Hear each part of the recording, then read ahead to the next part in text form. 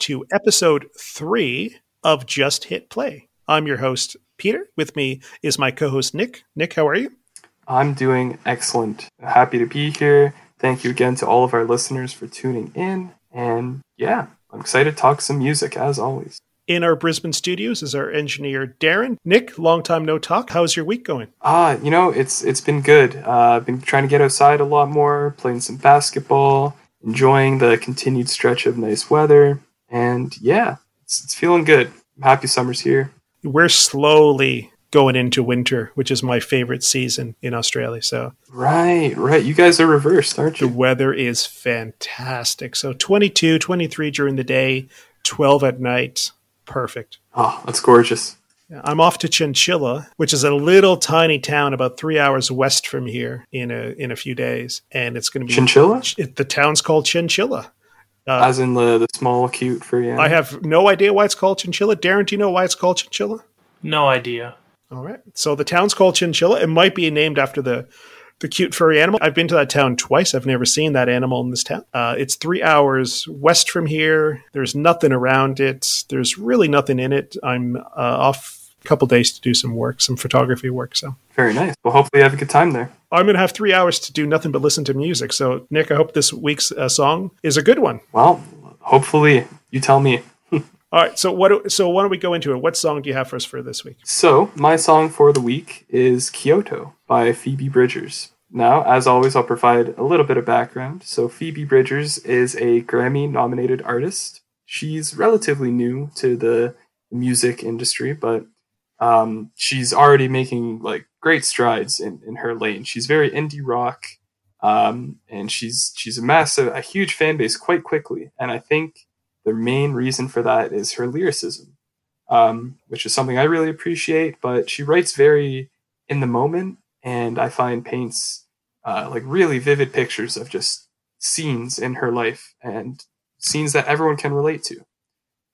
So the song Kyoto is written about imposter syndrome, according to her. So she's talking about, traveling in Japan and going on tour, traveling the world, doing all these incredible things, but still at the end of the day feeling like she doesn't deserve it or that it's too good to be true, all these great experiences in her life. Along with, there's some other themes, of a fragmented relationship, losing touch with some people in your life because of the distance between you. So yeah, I think it's a fantastic song. And Darren, why don't you play 15 seconds of it? Day off in Kyoto, I boarded the temple, looked around at the 7-Eleven. The band took the speed train, went to the arcade. I wanted to go, but... All right, so what'd you think of the song? I love this song. Thank you so much for bringing it to my playlist. Yes, I'm fist pumping right now. It is such a wonderful pop song, isn't it? It really is. It really, really is. Yeah, I love pop songs. I love a good hook. I love a good melody. You nailed it. It's such. It's really just a painting of her experience traveling through Japan, I would guess. And I love sort of little snippets of what it was. Just even the line about the phone booth, how it cost $1 a minute or whatever. Yeah, it's such a personal song that I really, really enjoyed it. And it's a song that soars. It doesn't stay mellow.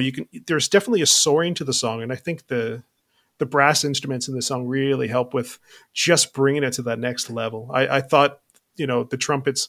I believe it's trumpets in the song. I thought that really was a masterful choice just to bring that song to another level. No doubt. And you nailed it. The instrumentation all around is very lush. The drums particularly hard hitting, and her vocals. I mean, I'm not sure how you feel about them, but I think her voice is fantastic. It's got almost a dreamy, airy quality to it. Would you agree? Yes, I think it lends itself to the song beautifully. This is the only song I know of her. So when you were saying that she paints, pictures from her life, and when you were saying the imposter sort of syndrome, which I went through when I first became a photographer and started charging people for booking me, you definitely go through imposter syndrome. It was like, I can't believe people are paying me for this. Yeah, I thought her lyrics are really, really good and really paint a very interesting picture for me.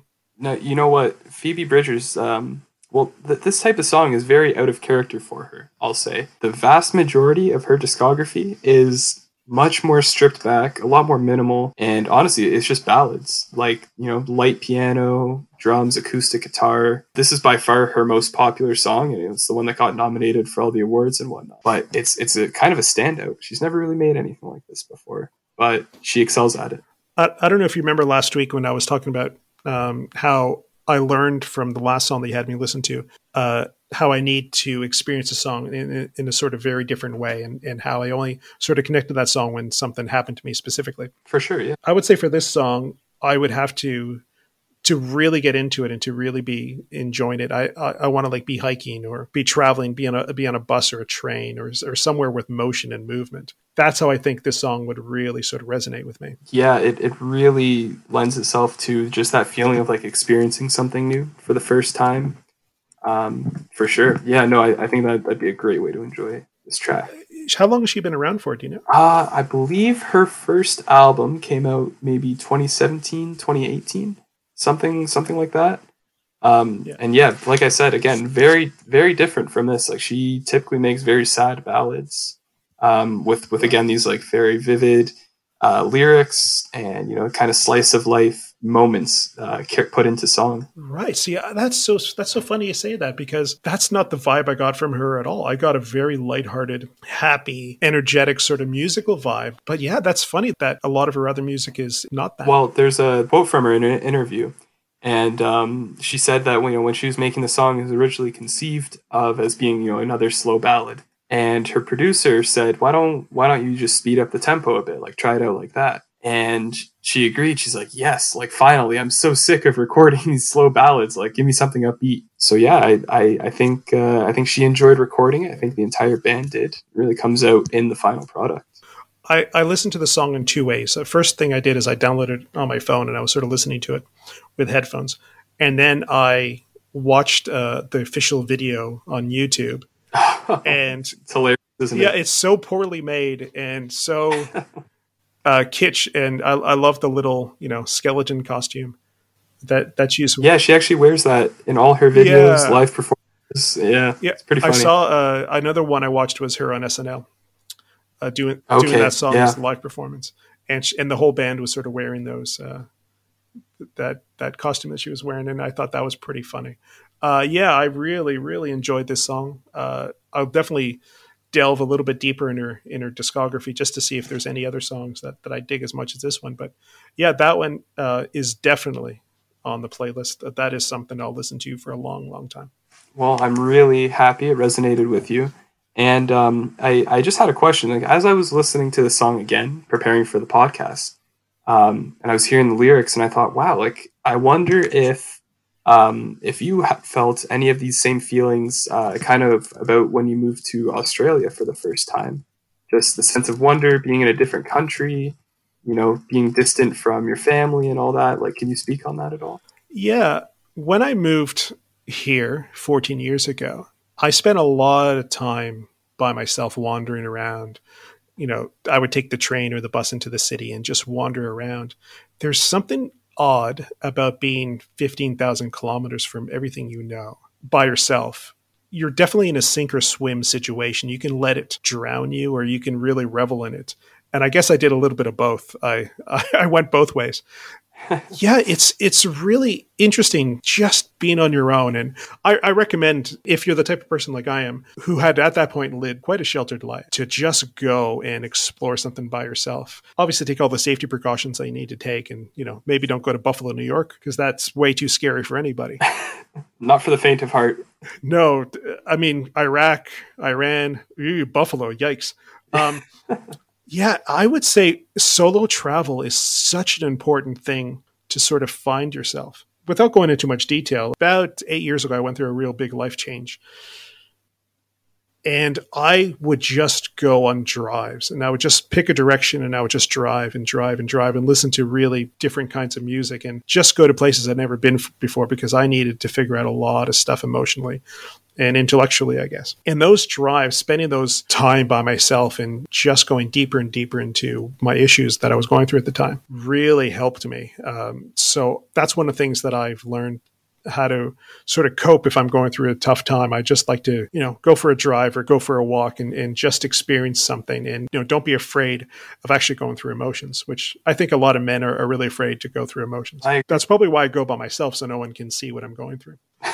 There you go. And I think that's really good advice, especially for people my age. I mean, myself and my friends, people around me, we're all going through very formative years. Our early 20s, that's kind of the foundation for becoming an adult. So yeah, I think that's great advice, and thank you for opening up and sharing that. It's really good stuff. I would not go back to my early 20s for any money in the world. Really? No, I wouldn't. I was never so messed up as I was in my early 20s. I did not figure myself out until my late 20s or 30s. Well, hopefully my early 20s, I look back on a bit more favorably than that. I just didn't know what I was. I wasn't a teenager. I wasn't an adult. I was in this sort of nexus, weird place that I didn't know what the hell was going on. And, relationships were so much harder because, every relationship was so significant. And when it ended or when it began, I was really sad or I was really happy. And there was no middle ground at all. And, I wouldn't go back to my early 20s. No, not for any money in the world. Wow. Interesting. Very interesting. Yeah. Darren, what did you think of the song? Meh. All right. Wise words from Darren. Thanks, Darren. All right. Going into our next song, we're going to hear Connection by the band Elastica. I'll touch briefly on Elastica. This song came out in 1993. It was sort of riding the wave of the opening of sort of the Brit pop phase, and I'll go into a little bit more detail afterwards. Elastica would not have happened if it wasn't for Brit pop, and it's very evident once you hear the singer and her British accent. So Darren, why don't you give us 15 seconds?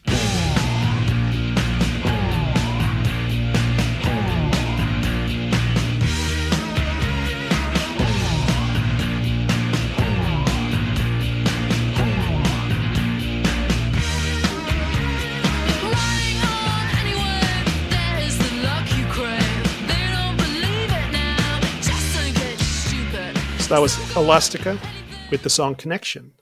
All right, Nick, what did you think?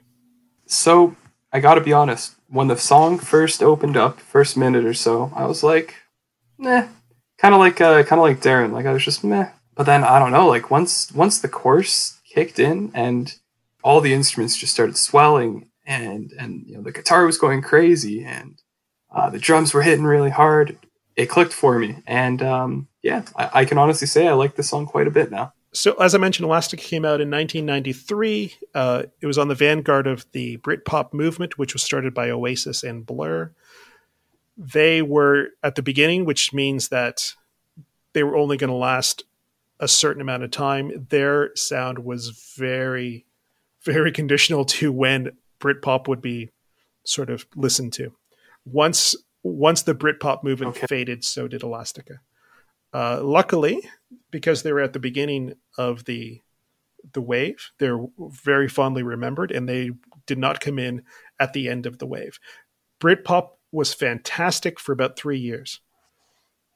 Once you start getting into 96, 97, so this came out in 93. Once you start getting into 96, 97, Britpop was so watered down, and Americans were trying to sound like Britpop. It was just getting really, really bad.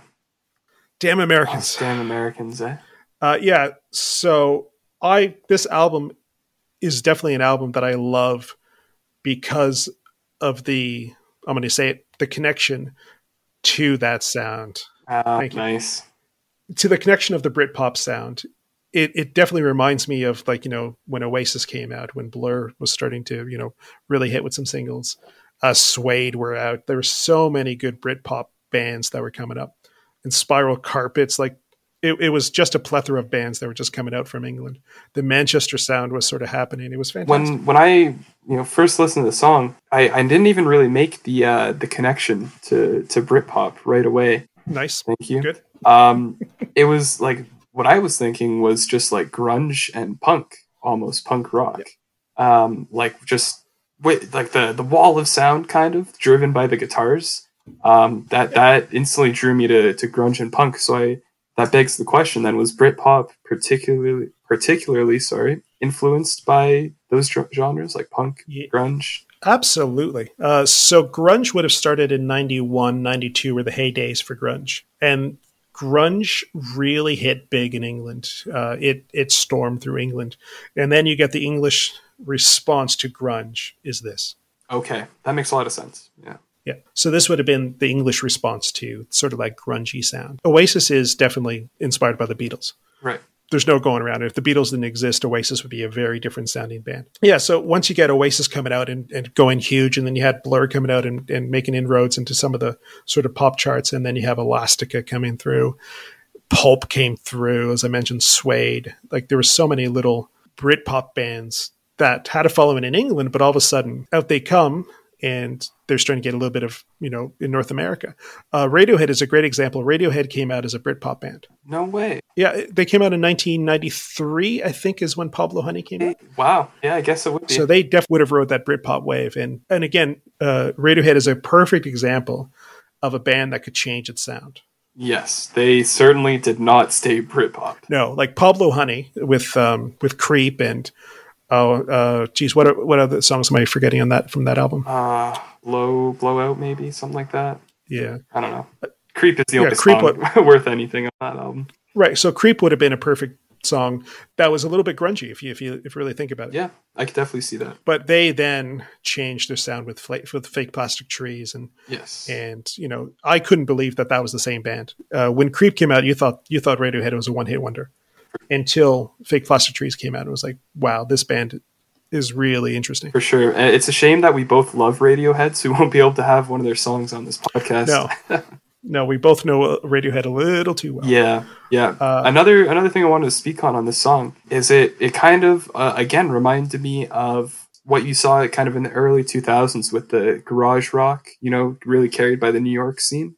And in particular, the Strokes, the early work of the Strokes. Yeah. Again, I don't know, just the guitar, the drums, the whole vibe of the song, sure. Really just reminded me of the Strokes right away. Yeah, Elastica would have definitely been influenced by the punk scene, like the Jam or the Clash. They were definitely influenced by those bands, especially. You can really hear a lot of the Clash sort of sound in Elastica. So were these guys like one-hit wonders, or did they assemble a solid discography, a respectable work of music? Let's call them a one-album wonder. Okay, I see. Yeah. On this album, I think there would have been 3 songs that would have come out from this album. So there's this one and there's Stutter. I'm trying to remember. Car Song would have been the other one that came out from this album. Okay. I think they had one more album after this. They definitely failed and blew up as a band after this album. Oh, that's too bad. Rest in peace, Elastica. No, it's cool. I think some bands shouldn't last more than an album. You know what? That's a good point. Yeah, I think bands can fit a certain sound and we'll remember them fondly. But not every, like Elastica couldn't be Radiohead. They couldn't evolve from the sound that they had put out.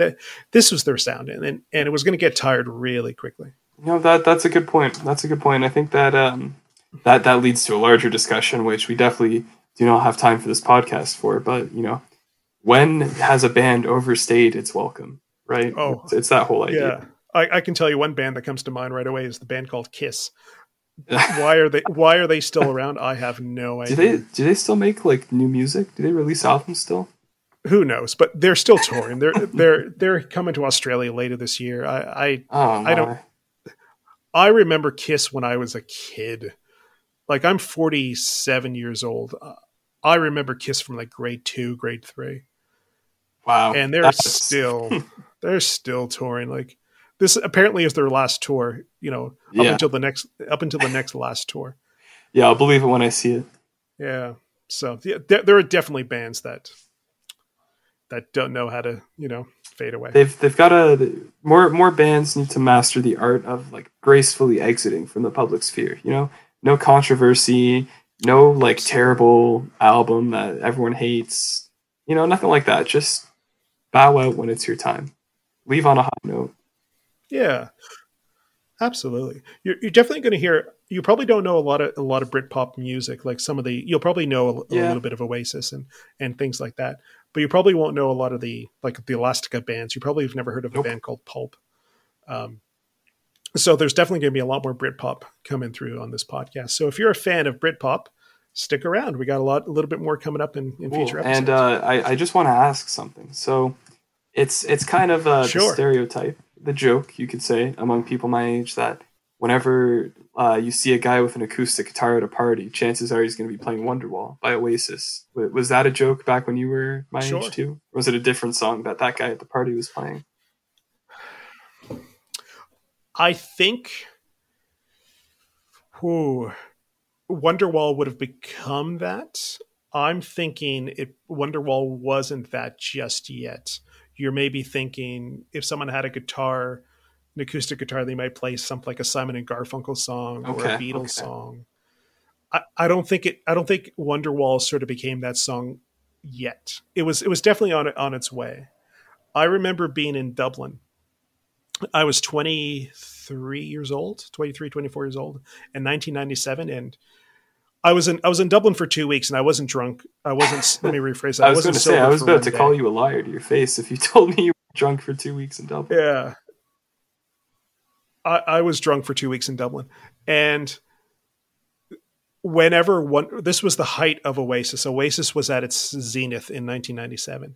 And whenever we were in a pub and we hit a few pubs and that song came on the jukebox or the radio, whatever, the entire pub would just sing along. It would just break out into this harmonious sort of Wonderwall, drunken Irish 40, 50 people just singing along. So it was definitely a cultural. You know what song is that version? But for my age and like when I go out to a bar or a club, it's Mr. Brightside by The Killers. And anyone my age who's been to a club or bar ever just like immediately just agreed with me upon hearing that. When that song comes on, everyone stops and is like belting that song at the top of their lungs.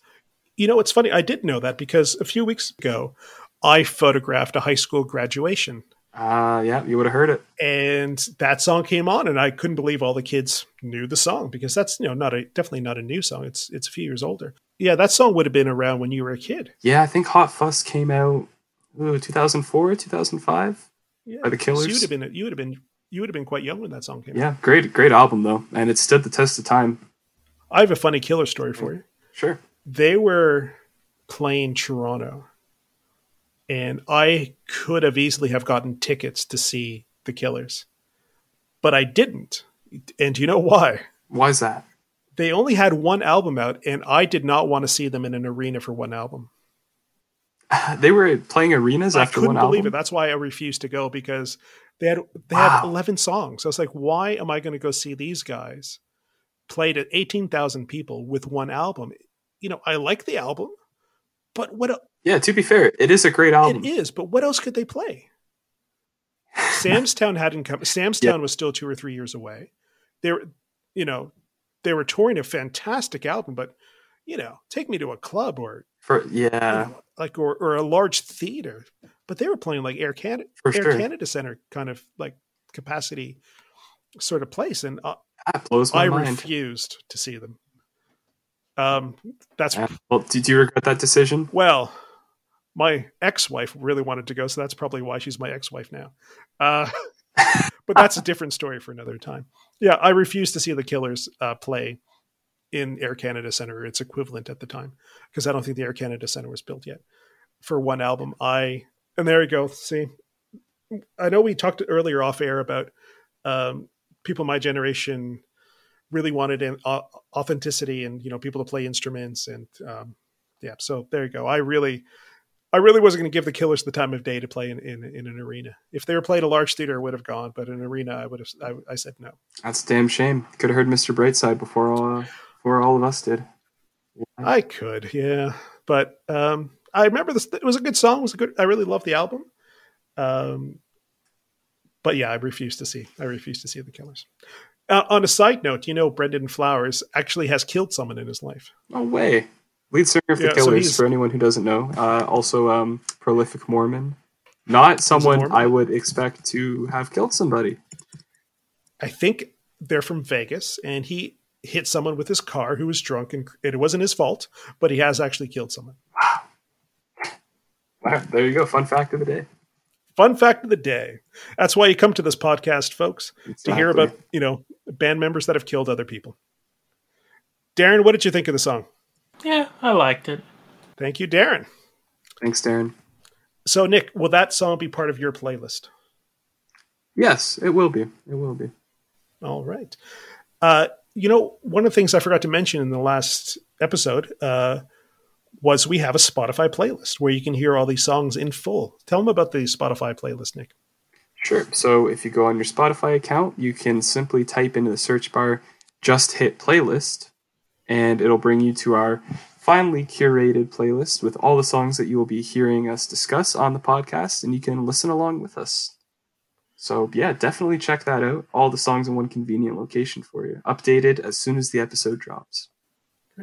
And we also have an email address, so you can send us an email if you wish. What we also want, if you're in a band and you want to be featured on our podcast, and if we have permission to play your full song, we want to hear from you. So if you're in a new band, message us because we want to play your song. What's the email address, Nick? So the email address, it's justhitplay7300@gmail.com. Send us an email. Yes, please. We'd love to break your music on our podcast. Yeah, you can also follow us on Facebook at Just Hit Play, and also on Instagram. I believe it's Just Hit Play Podcast. Is that what the Instagram page is? That is correct. The song that we're going to listen to now is by Susie Blue. Susie Blue is a Northern Ireland singer that I've followed for a long time. I love her music. She is very much an advocate for the LGBTQ+. Did I get that right? Yep. Yeah, okay. She's definitely a proponent for that sort of scene. A lot of her music has that in its themes. She's a really, really great singer. When I first heard of her, she was a folk singer, but now she's got a full band backing her. And I love the song that we're going to listen to by Susie Blue. It's called Daughter. So take it away, Darren, if you want to play Daughter for us, and we'll see you next episode, guys. Yeah, thanks for listening.